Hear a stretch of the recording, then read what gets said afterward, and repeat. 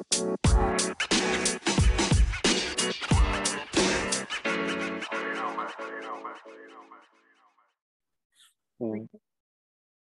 to today's podcast of Center of Leafs Nation. This is Pat LaRusso. I am joined by my co-host Anthony Sino once again. Anthony, before we go into, this past weekend, I do want to apologize. My voice is very coarse for this show. I celebrated my 42nd birthday over the weekend, and as you can imagine, there were some adult beverages shared and enjoyed by all, and I'm still recouping for it. Happy belated, of course. First off, to get started, I'd love to hear that you enjoyed the birthday with some adult beverages. I would makes me very proud to share this show with you, especially knowing that now, because I'm gonna make sure that I'm extra loud, and Yeah. hopefully the ears don't get a little ringing for don't start ringing for you. I could No. definitely respect a guy playing a little guilty after after having a few nights out. You gotta bounce back, Pat. It's the pros here, so It is. It can't take is. a shift off even though you had a night. No, no, most definitely. And you know what? When I look at last week as a whole, the Leafs really rewarded me with some pretty solid play. Um, you know, Notwithstanding the two games against Tampa and Boston, which I thought, to date were probably their best games. And then in contrast, we saw what we got last night against the LA Kings. Just want to kind of get your thoughts on those three games because they do it's like a huge swing. You know what I mean? Like the Boston Tampa were like right up there. But going into the LA game, I had it in my head that if the Leafs came out of Tampa Boston, I think those were going to be two emotional games. I think they were going to get themselves primed for those. But then that there's that loss coming, and the LA just seemed to be such a trap game for me in my own head. As I turn to this week, I just want to kind of get your early thoughts on that. I definitely would say the same. In my group chat with my friends, I said, like, right away, I said this is the trappiest game of all so far this season, coming off a 5-game win streak at home, two emotional wins against division rivals, and you got LA sitting there waiting for you, their first game on their Eastern road trip, I believe. So it was definitely clear that I was expecting this game to be definitely not the Leafs at their best. However, that doesn't just because you can like I say all the time, just because you can mark a loss on the calendar beforehand doesn't mean you just go and mail it in. Yeah. And I feel like that the Leafs just kind of it's still something that kind of bugs me with this team. And you know what? Maybe it's just recency bias, because I'm sure there are games where in the past where we just marked it down for a loss and they end up pulling out a victory and end up playing very well. So obviously this is recency bias coming into play here, but it is disappointing that they didn't show up yesterday early on and just kind of let LA skate all over them and really make their life difficult. The Leafs look like they were a step behind. I don't think that they were prepared for the speed of LA, and maybe that's on the coaches. But it sounded like Keefe also had the same thought as myself, and that he's just very confused as to why the start was as bad as it was, right? Like why did the Leafs give him so many chances early on? Why is it that other teams, like the really good teams in a prototypical letdown game or trap game, they might not be at their best, but they also don't give easy chances to the other team. They're going to at least make the other team work for it. And off the bat, it was clear that the Leafs were going to be chasing it. And look, I thought that in the end, I thought they showed some good pushback. Look, in a trap game, it's typical that you start slow, but as the game got out, I think that they made their presence known on a team that they should beat. It just so happened that Jonathan Quick turned back the clock and made some very key saves. And Yeah. on the opposite end of it, Jack Campbell, who's been absolutely stellar this season, really let in some poor goals. So, and look, Jack's allowed to let those in. So it's up to the Leafs to score more than one goal against a team like LA, who's missing two of their top defensemen, and Sean Walker, who's out for the year, and of course Drew Doughty. So again, overall a disappointing game. But like you said, right, you come off 5 wins, you can't win them all. So disappointed that they didn't come at least. Again, it's different if you come out with a bang and you start and then you get goalied. I'm not going to say that the Leafs got goalied here because of the poor start. I'm not going to let them off the hook. You know what I mean? Like Yeah. they just need to start better. If they start better and they get goalied, I'm like, okay, you know what? You can't win them all, obviously, and you got Yeah. goalied. But that game, it wasn't the case. So a big pushback coming up here, especially and a team like Philadelphia, who I really like their team on paper. They're in a tough division, so like it's really tough to judge that Metro on how good of a team and how good of a team you are, especially like I'm pretty sure the Islanders are, what are they? The Islanders are seventh in their division. I think I saw today, and they're or sixth, and they have a 600 winning percentage. Like every team in the Metro is above 500 technically in Yeah. terms of points percentage, and Philly's like 6-2-2 in their first 10 games. So that's actually a much better point percentage than the Leafs. So Philly's playing really good. Carter Hart's playing really good. It's going to be a tough game on the road, and then a quick turnaround coming back for the Hall of Fame game on Friday, and then a Buffalo team waiting for them on Saturday. So it's a tough week ahead. It's a chance for this team to really turn it around, but it won't be without some hardships. Like I'm not sure if you saw today, Pat, but John Tavares is day to day. Day to day. Yeah. Keith said he was banged up. And Kasha also banged up. He looked like he was nursing that an arm or That shoulder shoulder. injury, Yeah. which is unfortunate because I thought he was also playing really good. Tavares has been exceptional as well, so I'm interested to see where those guys end up uh, come game time, come warm up, which will be later tonight at the point of the podcast release. So, I think that it's a chance to make their way back and again start chipping away, right? Like Buffalo's a divisional game. You need to win all these games in the division. It's really tight actually if you look at it. Aside from Ottawa and Montreal, it seems like it's 5 teams really close together in the Atlantic right now. So at this point, I know everyone's expecting Buffalo and Detroit to fall off, but like at this point, they're right in the hunt. You know what I mean? So can't take any time off against those teams, and it's a 3-4 coming up. So Yeah. I noticed that it was a very compact schedule for yeah. this week. And who's going to start, right? Like that's another question. Who's going to play which goalie's going to play either of the games this weekend? Is it going to be Wall? Is it going to be Hutchinson? I really don't know. I think they might give Wall a game. They might give him a game against Buffalo on Saturday night. That to me would be interesting. I think I would probably give him that game. You know what I I mean? would give him that game. Yeah, Buffalo's got what? They got 36 goals in 12 games, so averaging 3 goals a game.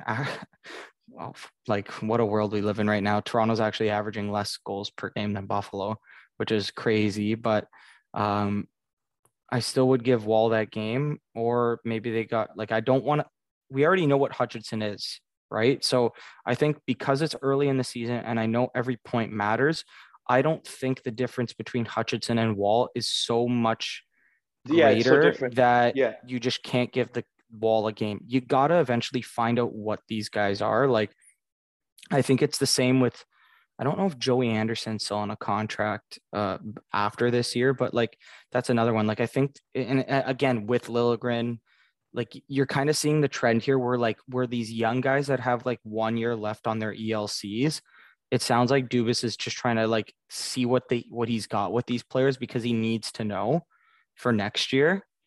So I think Joseph Wall falls into that category, right? Like you need to find out what he is. He's an RFA next year, so like me personally, I would just have him sign his qualifying offer and bring him back. I really do think he's got some raw potential there that can be further developed. But at the end of the day, I hate to bring it up, but we're seeing the effects of an awful Mark Hunter drafting era, where a guy that Mark Hunter should have drafted in one of the drafts that he ran 5, 6, 7 years ago, that guy should be ready to come in at this point. You know what I mean? In a pinch like we are in now. But unfortunately, we don't have that luxury. Joseph Woll, I'm sure it wasn't the best choice in the overall position that he was drafted, and now we're feeling the effects of that. So, a lot of battles in Leafs Nation, but nothing that they can't overcome. No, and you're right. I think at some point the Leafs need to know what they have in Woll, and I'm wondering if that doesn't spur on a better effort Saturday night.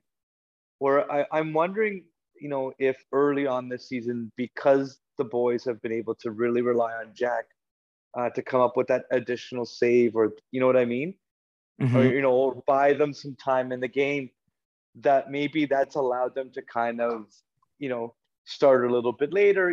We got Jack. Soup will take care of us. Let's just warm ourselves up into the game. That dropping a guy like Joseph Woll back there, it might just be that spark that this team needs, to be like, yo, like, okay, pucks drop, let's go. Like, let's just get this kid a win. You know what I mean? Like, and Yep. they owe it to themselves. Like, this isn't a bad team.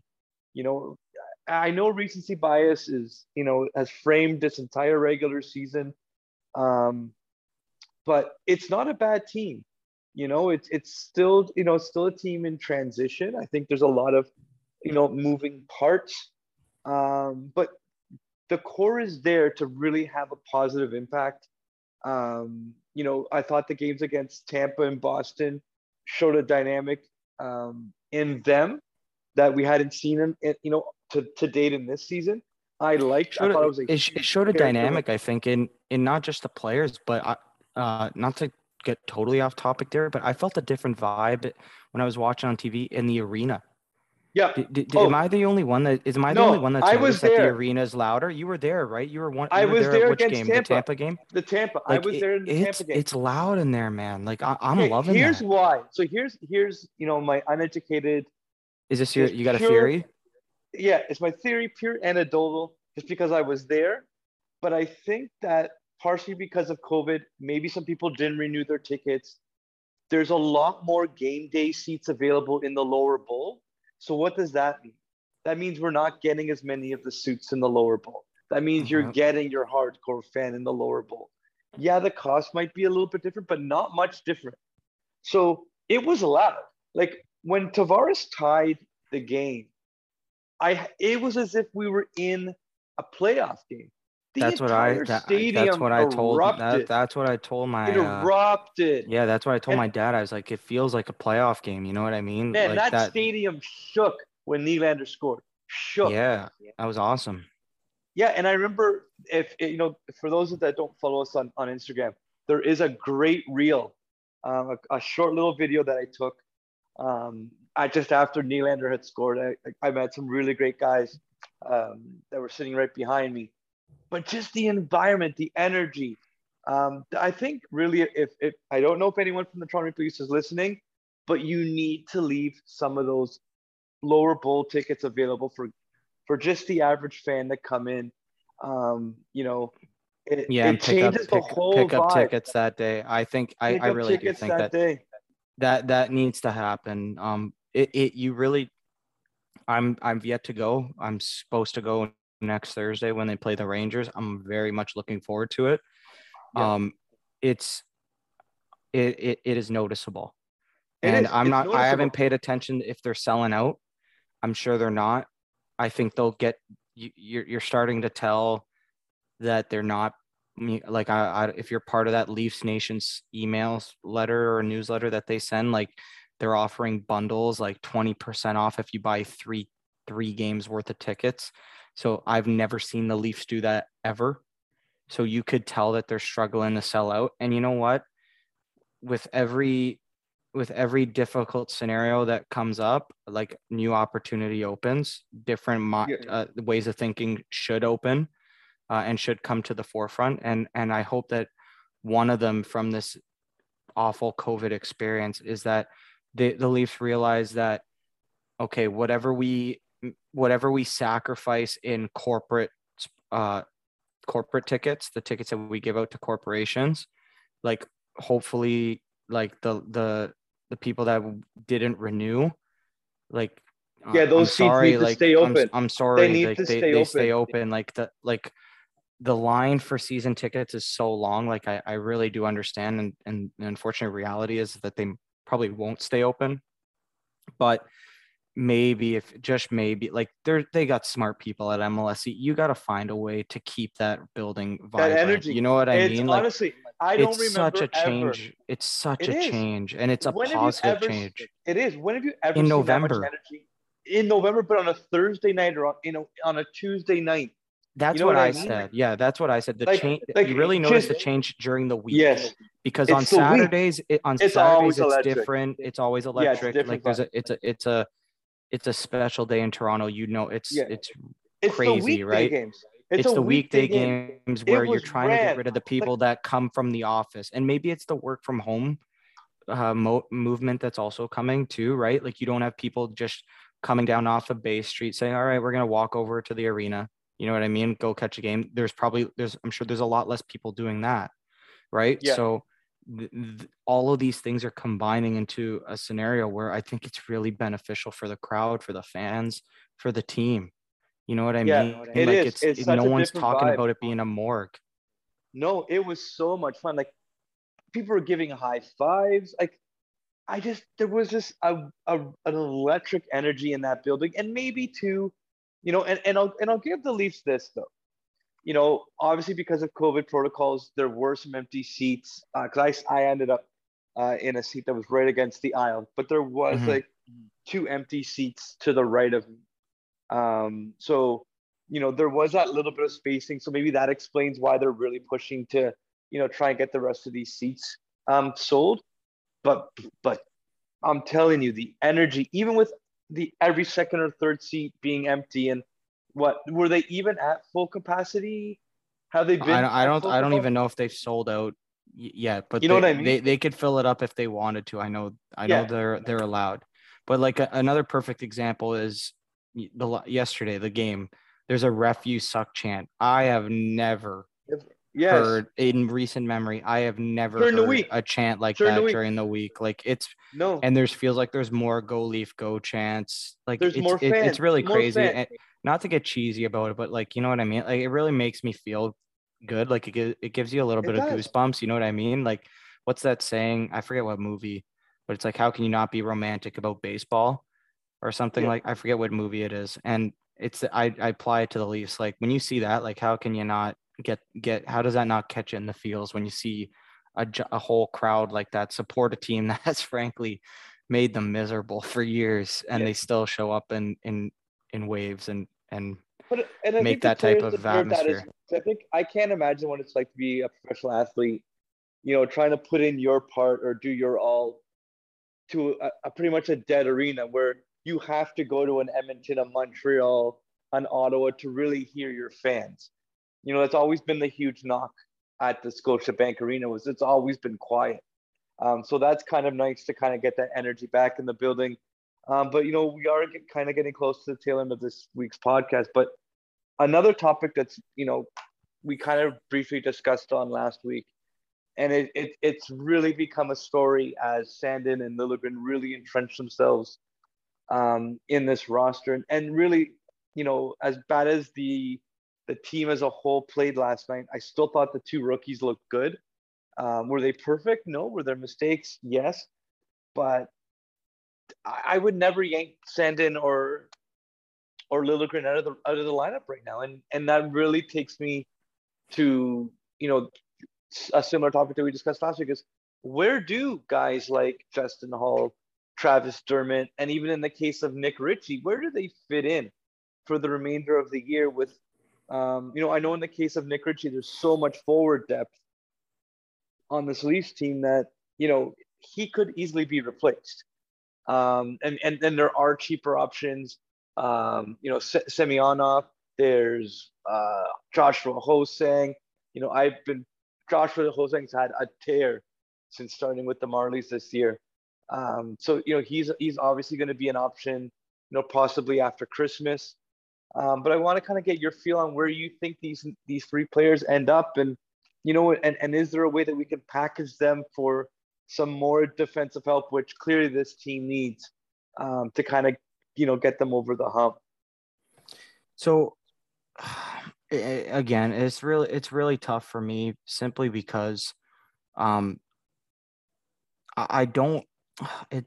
still bitter about what was going on in the offseason with the choice to protect Justin Hall. Like I hate to come back to it, but it was one thing that I think Dubas really misjudged. If the value of keeping Justin Hall was so great in the offseason, then how did you not even try and explore trading him? You know what I mean? If you were going to give Dermott a chance. And if by not doing that, they implied that they weren't ready to give Travis Dermott full-time top 4 minutes. Okay, well, Travis Dermott has played over 200 NHL games. You're not ready to make him a top 4 defenseman. You just signed him to $1.5 million contract extension for 2 years. So now what? Like, who do you not believe in? You got to make a choice. It's a bit of a piss or get off the pot type thing right now where I'm at with Travis Dermott. They need to figure out, is this guy top 4 or is he not? If he's not, he's got to move now, because Timothy Liljegren next season has passed him. Maybe not this year.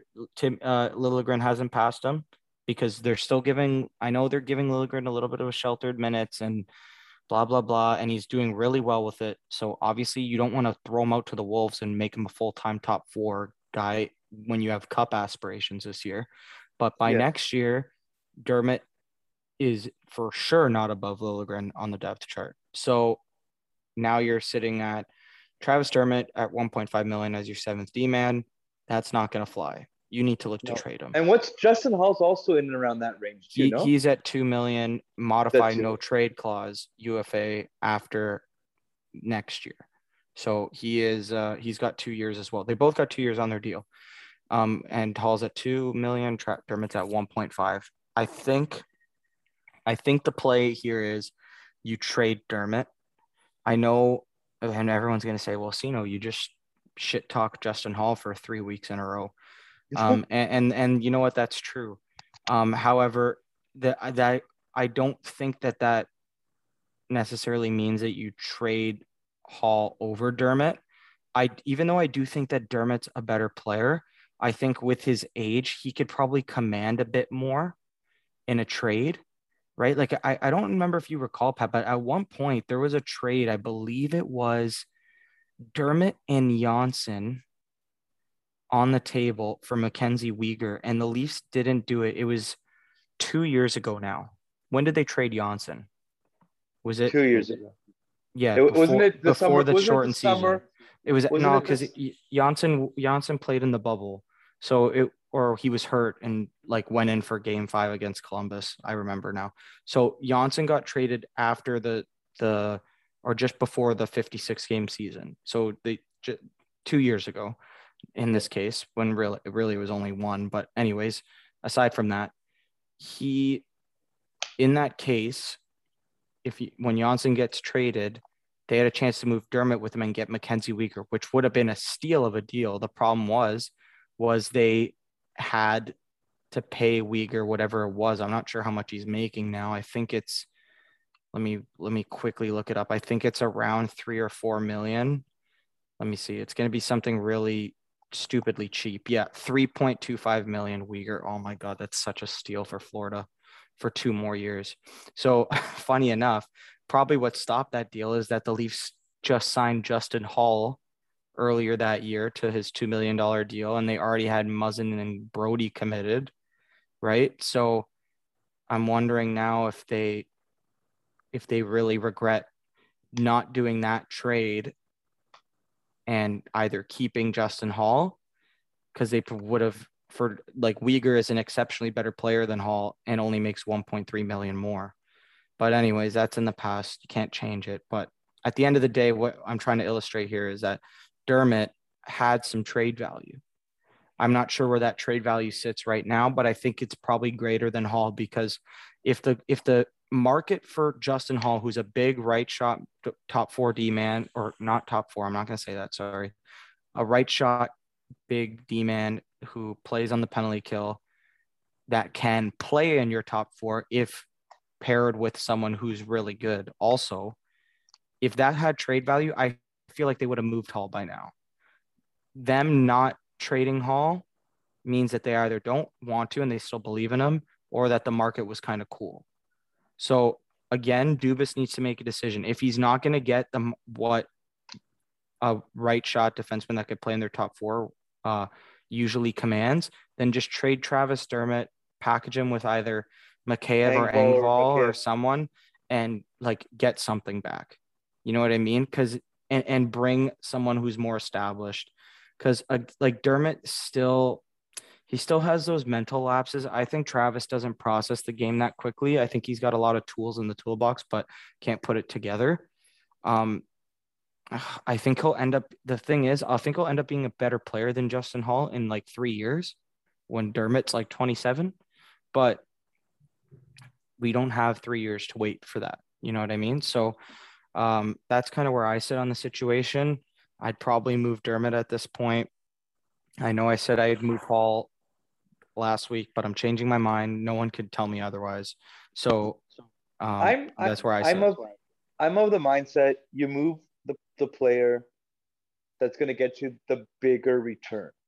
So I don't think that's necessarily always true though, Pat, because like, what if they got to find someone with a value? I think. Let me just jump in here though. Right? I think it's because they know that Hall and Muzzin has worked in the past. There's more evidence of those two working in the past than Dermott with any other pair, whether that be with Riley, Brody, or Muzzin. I think that's why that would also lead me to Dermott, even if the return for Dermott is slightly less.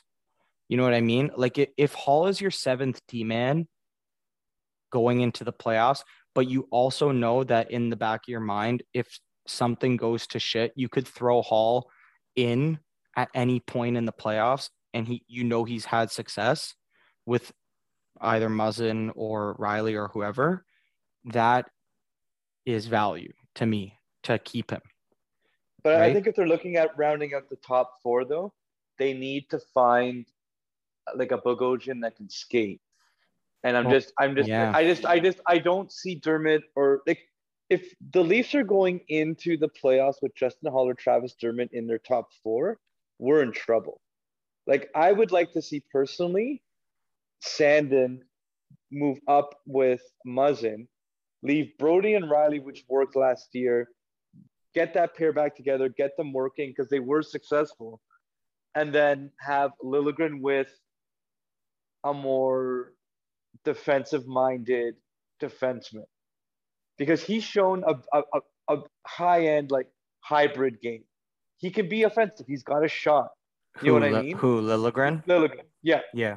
So if you can find him someone that might be able to not let him off the hook defensively, but give him that flexibility, almost like a Ron Hainsey did with Riley, for those 1 or 2 seasons that pair worked, I think would allow Liljegren to feel more engaged in the game, because I think he's got some offensive upside. And I think Sandin's earned it. You know what I mean? Like, what more does this kid need to do? I think with Sandin it's more about his inability to play the right side. I think that's what's stopping him from playing more minutes. I think he's going to have to work to, and look, now that I say that out loud, I think he's going to have to work to change that, because they just signed Riley to a massive extension. They have Muzzin for how many more years? I think what is it? It's at least 5 years or 4 years, no? Right? Yeah, they got Muzzin, I think, at 4 years. Brody. And then Or they no, got sorry, Brody, 3 years. 3 years after this year for Muzzin. So and the then Brody's Muzzin got at least a couple more, and right? Brody's also got 3 years. Yeah. So Sandin, if they think that they're gonna move him up, which by next year you'd think that he'd be He'd be the one. playing a lot more top 4 minutes. Well, who's coming out on the left side or who's moving over to the right? You know what I mean? I'm wondering if then maybe they look at moving Liljegren up with Muzzin. Well, then if they do that, then maybe they're going to run like a different pair and Sandin's going to be kind of running a really strong third pair, which I'm also fine with. You know what I mean? Like Sandin's a guy that could, if he has to shelter more of the load off, like if that's the motive, then maybe you play your third pair more minutes and you give less minutes to your top 4 and have a little bit more of an evenly distributed time on ice, which is fine. Like, that I like that. And you move Timothy up and then you find Sandin a new partner for next year on the third pair. But in terms of the immediate future, I'm just looking at free agents for the upcoming 2022-2023 season. So people who only have 1 year left on their deal after this year. And I believe I'm only looking for defensemen. So let's pull this up here. Sorry for talking you through this, but I do think that they really need to look for a bit more of a stable presence defensively. And someone that can hit. They need someone that can clear the front of the net. Yeah. They need a Bogo. We keep saying like a Bogosian type. Yeah. We need a Bogosian type. We always end up back there. Because I like how he looked. I liked how that version of a defenseman looked on that bottom pair. Well, and he can skate. Yeah, I know. But is Josh Manson available? Like, I know I'm sure, I hope his value went down. You know what I mean? Like, maybe his value definitely has gone down. I remember there was a time where, people are talking about trading Nylander for him. You know what I mean? Like, I don't think we're at that point again. His value is definitely down. And he's older, no? Yeah. I forget how old he is. Mid-20s now, right? He's got to be in mid-20s by this point. Late 20s, I would say. Late 20s? Maybe 25, sure. 26? For sure. I think he might be even older, Pat. I think he's like 20. I'm going to look it up right now. Josh Manson is 30. Wow. And on the last year of a $4.1 million deal. So, and he only he has 1 goal in 13 games. So he's not a point producer. That's for sure. No, I can't see the Leafs. I don't know. There's other guys, you know what I mean? Like, depends. You got Colin Miller in Buffalo, who's got 1 year left at 3.875. You got Letang. You got none of these guys are realistic. Eric Goodbranson in Calgary. I don't know. No, they're playing too well. Ethan Bear in Carolina. PK Subban. Never know. At 50% retained. I really do think that they're going to take a shot at Subban in the offseason. I'm calling that now. I think they are, because remember, they were really interested in him at the draft a couple years ago. They were really close to making a deal for him. I think it was the 2019 draft, the year that they got Robertson. Yeah. Right. I think that was the year. Yeah, it was. They were very close with Nashville to putting a deal together. And the only thing is that Nashville didn't want to retain salary. So they sent him to New Jersey. So I'm keeping an eye on Subban. And hey, you know what, Pat? Like, he's off to a pretty decent start this year. If they can get him at a value deal, right? If they can get him at a value contract, not like when I say value, I'm not saying he's signing for $750, but hell, if he can sign for $4 million, you know what I mean? $4 million, you got to probably trade Kerfoot and Hall to make that work. And Richie, you know what I mean? Like next season, you got, I'm just going to assume that they trade one of German or Hall. No, let's assume that they don't trade anyone. Sorry for talking through this exercise, listeners, but we're just going to go through this exercise. They got right now they have 2 forward spots available on their main roster. Or sorry, 1 forward spot or no, sorry, 2, because I'm including that Jason Spezza is signed. Return. I'm just assuming that they sign him for the league minimum. So if Spezza signs at 750K, they have just under 6 million, $5.7 million. And they'll actually only need to sign Kasha as an RFA and have to fill 1 more forward spot.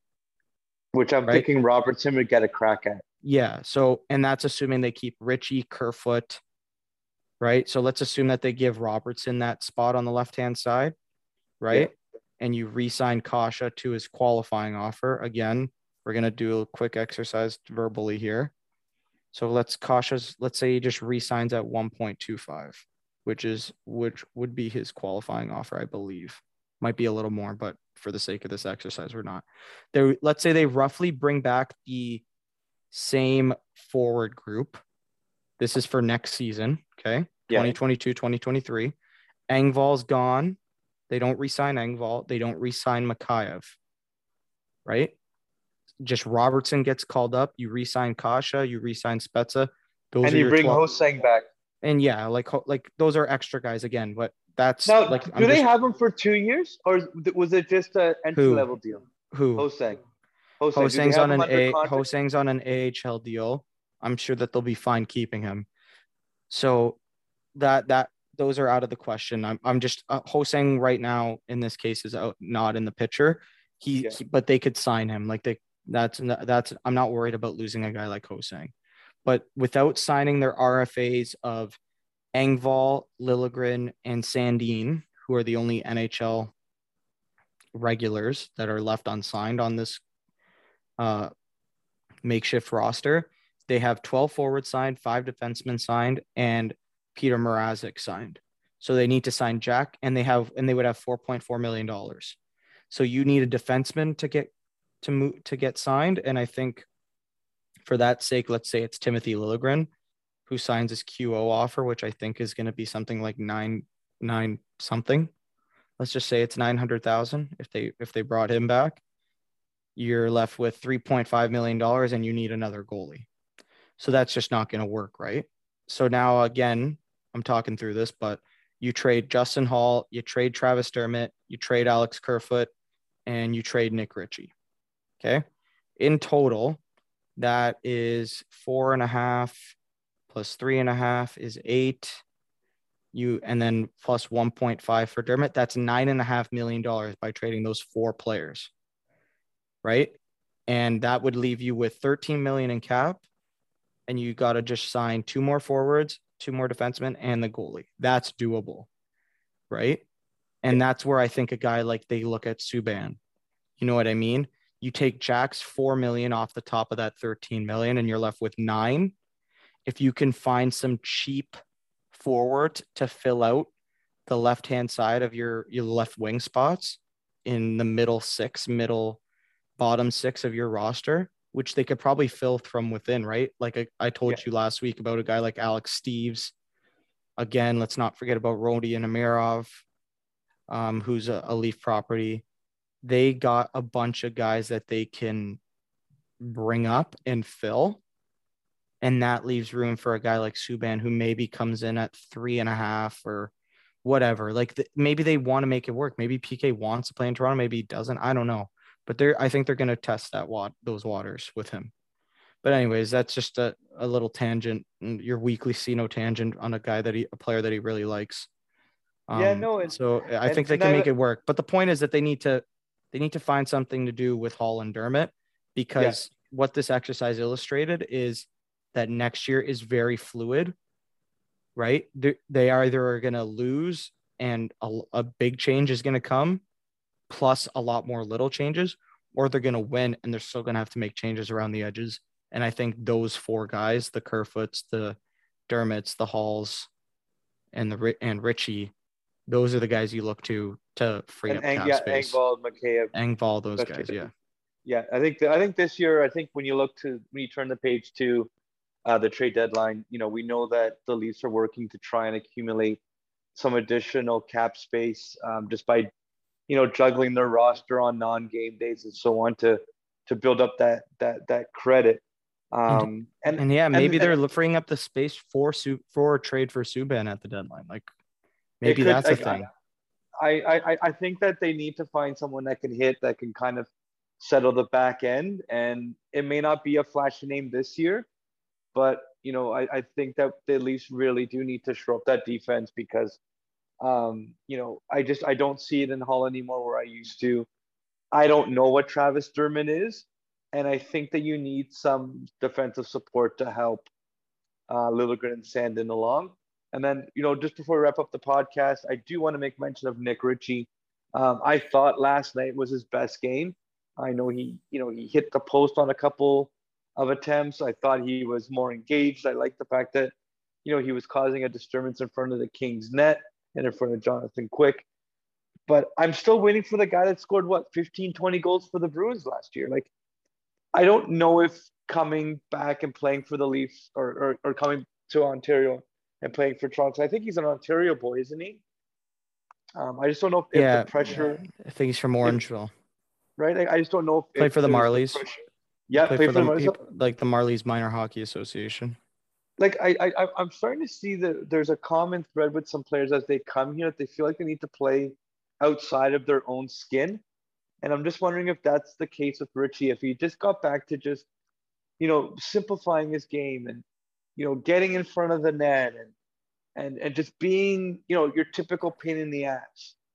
That, you know, maybe that means him getting into a fight just to get him back into the game. You know what I mean? Like, just something. He looks like a guy that's looking for that spark.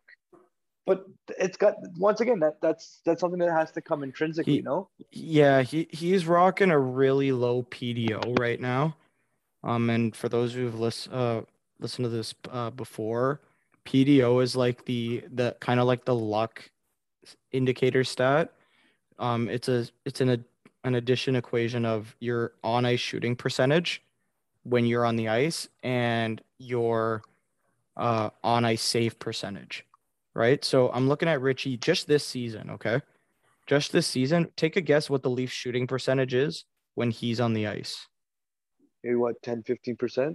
Oh, he wishes he would have 5 goals by now. Oh, He does not have. It's 1.43%. well, So they're snake bitten right now. And yeah. just to give you a sense of what he did in Boston last year when he got his 15 goals. Is that last year? Yeah, 2020. Yeah. Yeah. So his on ice shooting percentage last year was 6.51%. You know what I mean? Like this is the lowest on ice shooting percentage Ritchie has experienced in his entire career by a wide margin. The next lowest year was his rookie year in Anaheim, and it was 4.27%. So I'm not concerned about Nick Ritchie. I know it's not a popular take. He is doing exactly, especially lately. Early on, he looked like he was lost and slow and whatever. But right now, he's playing with a purpose. He's getting to the spot that he needs to get to score goals and create chances.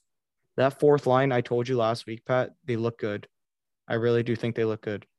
They took it to the bottom 6 of Tampa and Boston. I'd like to see them score more though. I think okay, if the yeah, like the puck's got to go in. Like I get the puck's gonna go in eventually. I think so. But can we rely on that come playoffs, right? When we know, like again, playoffs are a short sample size. I understand that. Like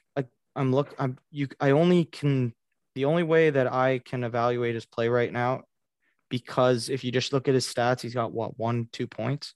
Has yet to have a point at 5-on-5. Like the puck's just not going in. And I think 13 games isn't nothing, but in a fourth line role, 13 games, it's not like you're playing 20 minutes a night and you haven't scored. You know what I mean? Like he's not, what is he averaging?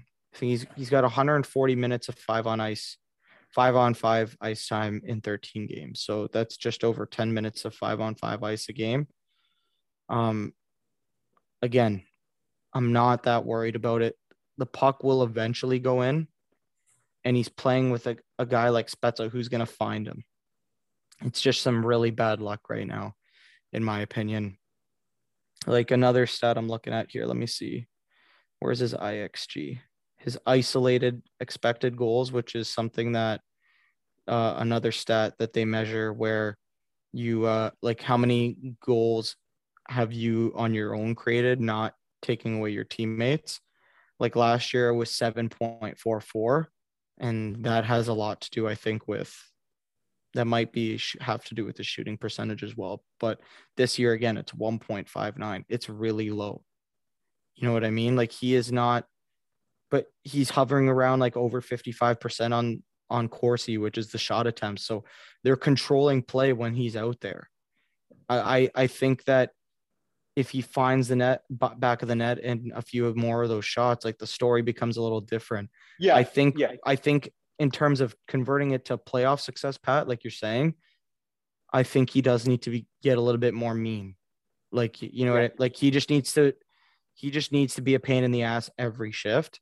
And I get it. It's probably hard to do in November for 82 games. Like it's exhausting to just get in a scrum after every shift, but he has to bring himself to the fight. Yeah, he has to drag himself and his line mates into the fight. Yeah. And that combined with an uptick in his shooting percentage, which will come, it always regresses back to the mean. Yeah. I think all of that combined, you'll see a better Nick. The best of Nick Ritchie is yet to come this season.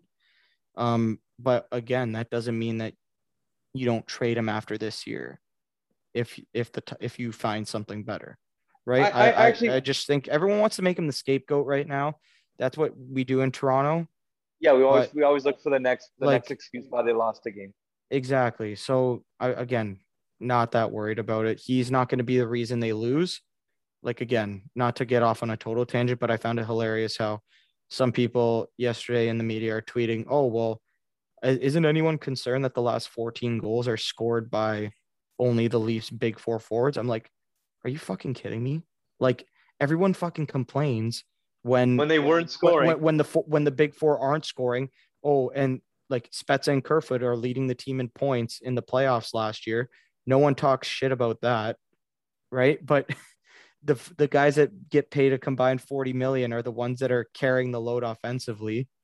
And everyone's like, well, like, aren't they worried about their depth? I'm like, dude, like, it's so ridiculous. It's such a liquid. It's such a what's the word I'm trying to think of? But that narrative just it's low hanging fruit. That's what it is. But it changes. The goalposts change depending on what the Leafs are doing. Yeah, if they're winning, and look, it's always something else. Yeah, like I'll call him out. Like Carlo Koliakova was the one that tweeted it.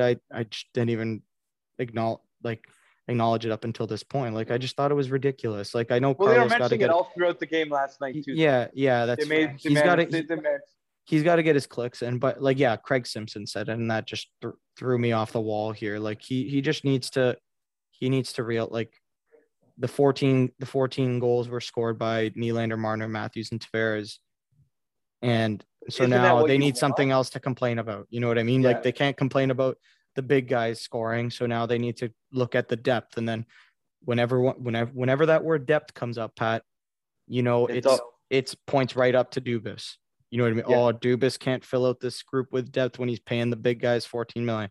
It's just lazy narratives surrounding this team. Well, you know what? This has been great, Anthony. It's kind of nice that we're able to tie it up in a bow like we just did. So for all our listeners, our sponsor, Focal USA, is going to be releasing a brand new bobblehead. So look out for further details on that. We're also still running our retweet, share, and follow contest. So look for that on our Twitter account. I guess, Anthony, any final thoughts before we close off this week's podcast? Nope, nothing. I'd say everyone just keep an eye out for my upcoming blog this week. My Friday or Saturday, it's going to come out.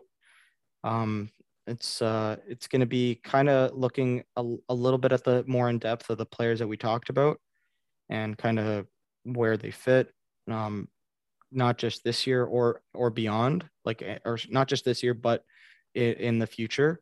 And I'm gonna, now that we talked through it, Pat, I'm gonna look at some trade targets. So it's really tough right now because we're only about like not even a quarter of the way into the season. Yeah. But like I just want to see like who they could possibly be looking at, because I really hope it's not a forward. The fact that we I don't can't think it find is. the fact that we can't find an obvious defenseman makes me think that it is a forward, I unfortunately. don't think it's a. I don't think But it's a forward. let's hope. No. You know what? I think if we see it the whole on defense like everyone else, I don't think they're adding to the forward depth when you do have guys on the Marlies that are on the cheap that Yeah, could fill in those depth roles. It's got to be defense, or they're looking to maybe restock some picks and free up some cap space for the trade deadline, yeah, which that's another option. that's another option is, get a second or third round pick for Dermott or Hall, free up $1 million, let that, continue to bank that cash. And then as you get closer to the trade deadline, we know that, there's a little bit more flexibility, and who knows what defenseman, might come available as teams like Detroit and Buffalo and others that are, playing over their heads now begin to, fall back and then look to their own rebuilds and so on. So definitely look forward to seeing your blog, Anthony. Thank you everyone for listening. And, definitely continue to check us out on social media at Sarah's Nation. Take care, everyone. Bye.